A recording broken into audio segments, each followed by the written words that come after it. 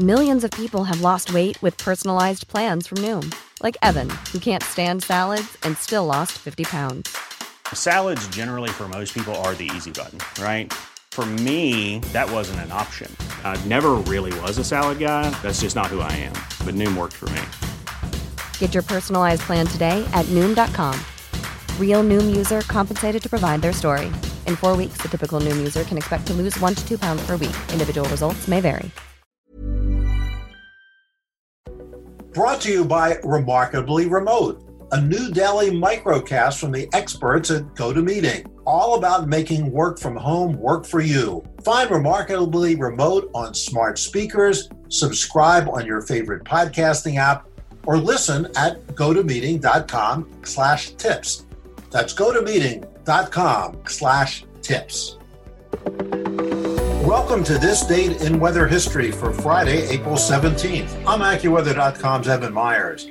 Boston, Massachusetts averages just less than 2 inches of snow for the month of April. Given its proximity to the Atlantic Ocean and the warming effects of the water, big snowstorms in April are uncommon, but not rare.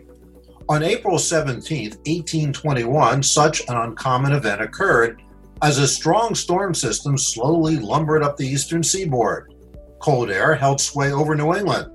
The storm swung northward but was far enough out to sea to prevent the warming effects of a flow of air off the ocean.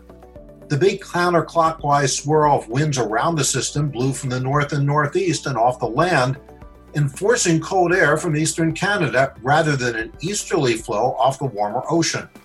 The result was a foot of snow, and the snowstorm prevented the legislature from opening for several days. The storm brought 3 inches of snow to New York City and 16 inches to Worcester, Massachusetts. Interestingly, the 12 inches of snow in Boston is not the most snow there from a single storm in April.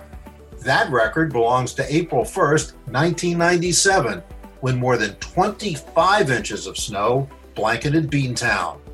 And that's what happened on April 17th. Be sure to tune in tomorrow for a brand new episode and find out what happened on this date in weather history.